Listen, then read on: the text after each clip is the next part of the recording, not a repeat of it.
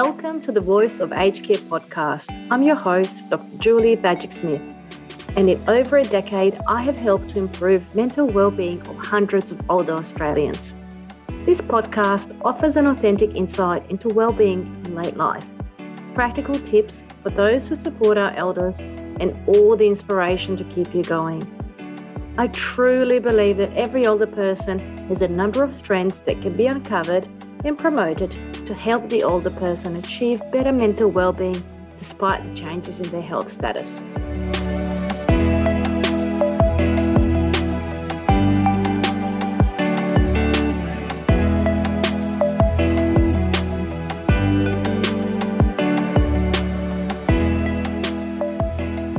Hi friends, it's been a while since our last episode, and this is the new series that we're launching.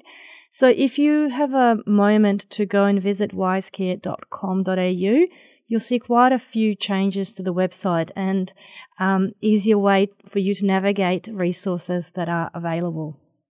Okay, let's get into today's episode. So I wanted to talk to you about the difference between loneliness and social isolation. I know that this topic has been coming up quite a lot in our day-to-day interactions, and the way that we talk about what goes on for elderly people in their late life, and those who are, perhaps sitting all alone in their homes, or if they are in residential care settings as well. So I thought what we might do is firstly define what is loneliness and what is social isolation.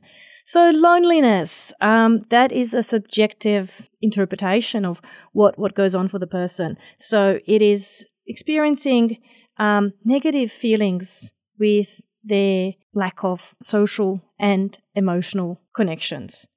So for a person, they might feel that they might be socially isolated, or they might have absence of a specific desired companion. They might be missing a loved one, or missing their family that they don't get to see that often, or missing a partner who's passed away. And so the loneliness is that change that in the relationships that has happened, which is obviously affecting their level of engagement and their satisfaction with life.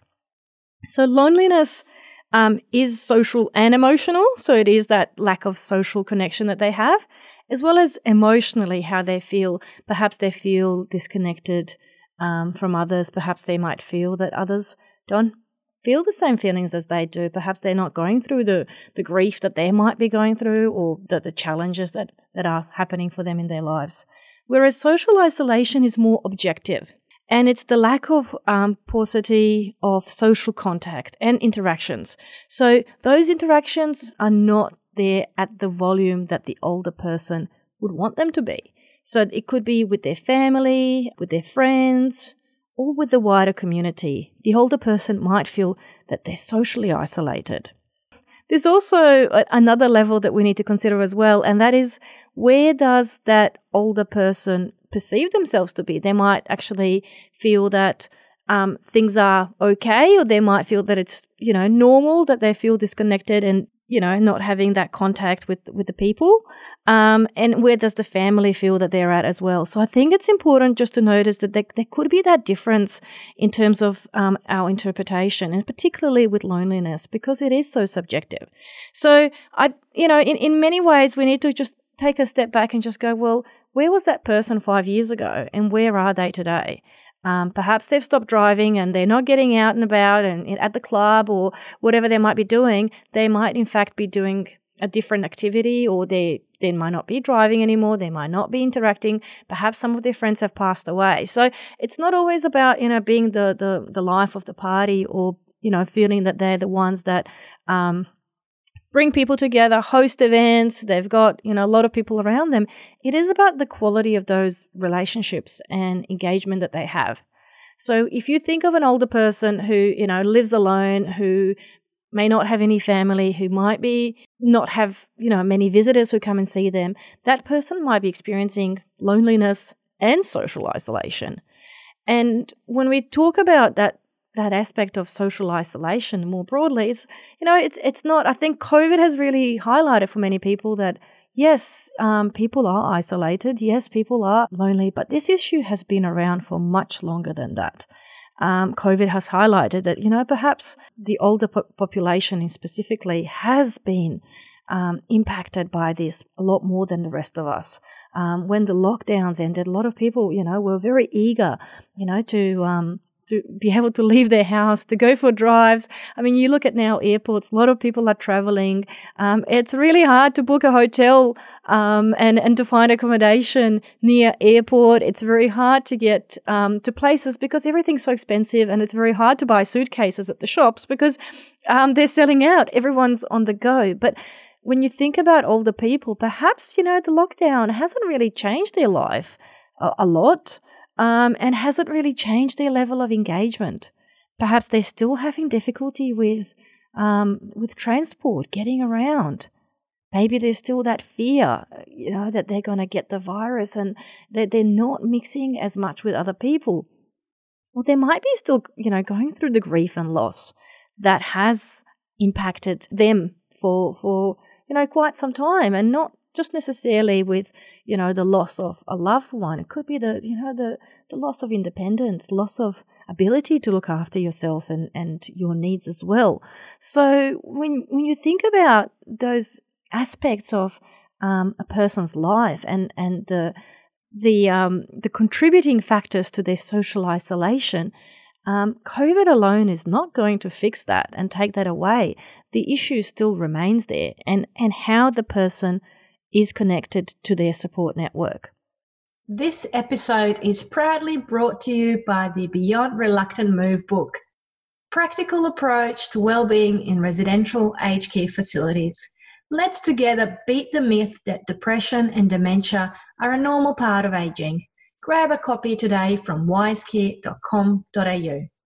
So I know that in my episodes I talk a lot about, resources and ways for you to be able to better connect with the older person and how you can go about having better engagement. With grief and loss, we talk so much about the different types of losses the person might be experiencing and the ways for you to encourage that engagement and to recognize when the person might in fact be requiring additional support. So for that, check out wisecare.com.au/grief if that is of a particular interest to you.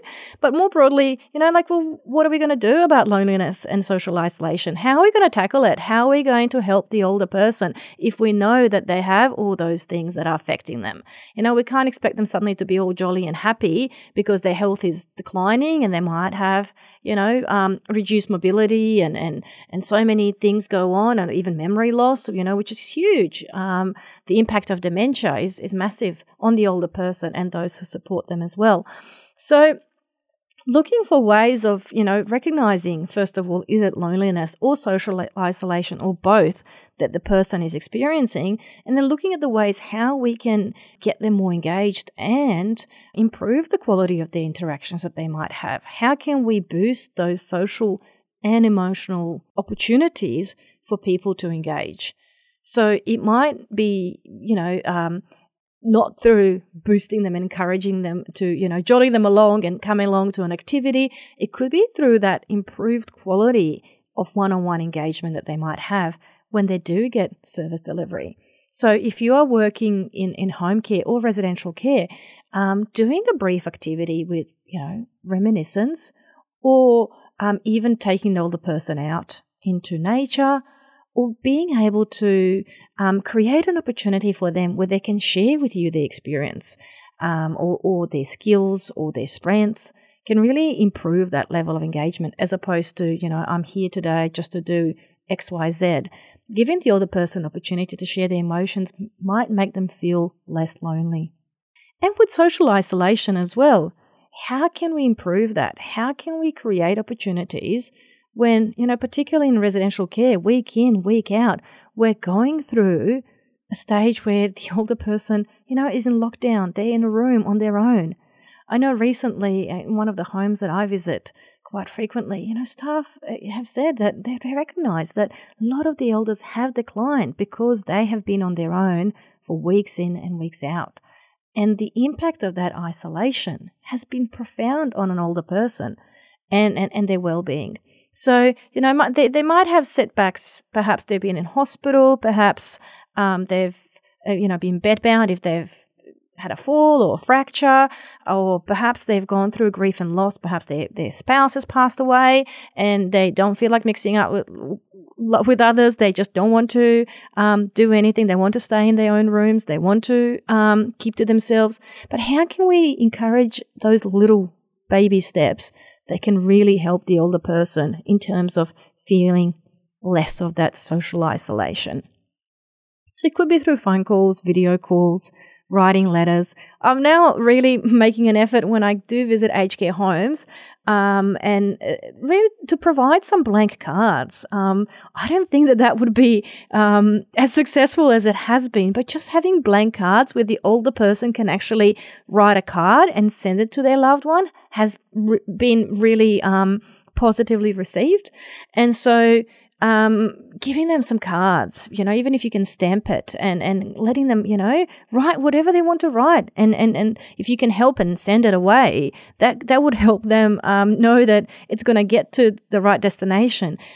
In my experience, I've seen a lot of older people receive cards and then they're like, oh, I really want to write back, but I don't know. I don't have any paper. I don't have any envelopes. Like, how would I go about that? So just providing that. There's so many blank cards that you can buy for $1 or a packet for, of 10, and then leaving them with the older person. And if their fine motor skills have decreased, like supporting them to do that can really help to reduce that aspect and perception of their social isolation so that they feel that they're better connected with their social network, with their family members, being able to send a birthday card to their child or grandchild, being able to, send a message out to their friend because they've lost someone, or maybe they just remembered it's their birthday, and being able to connect with the wider community as well.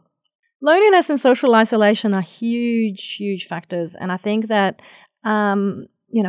we now realize that they are, impacting a lot of people, a lot of age groups, but in particular, the issue of helping elders, regardless of where they live. They might be living, with their families. They might be living on their own. They might be living in residential care. It is a topic that we really need to get better at differentiating between what is going on and how we support the person. So not just thinking, oh, well, I can't help them get back to living on their own. They're not safe. They're not, they're not going to be able to manage on their own. Their memory is not as good as it used to be. Their health is not as good as it used to be. But it's like, yeah, but they can still contribute a lot, and they can still be able to take part in activities, and they can still have quality friendships and engagement. So if you have a couple of people in residential settings who, want to keep to themselves, like just looking for little opportunities where they can make little friendships with someone else. There might be someone next door to them, next room to them, who might feel the same. And so creating those opportunities where they can interact one-on-one might be more success than just pulling them all together into a group and, playing Andre Rieu. By the way, that should be banned by now. I think that a lot of homes have played and overplayed Andre Rieu in the last decade or so on repeat. So that's pretty much what I had for this episode today. I felt that it was important for us to discuss and figure out what the older person might be going through. I encourage you to go to the website, have a look at the resources that are there, wisecare.com.au/resources, and look at how we can tackle better the social isolation and loneliness as well. And more so, if you are interested to learn more about grief, about enhancing emotional well-being in late life, check out what's there on the website. That's it from this week. Bye.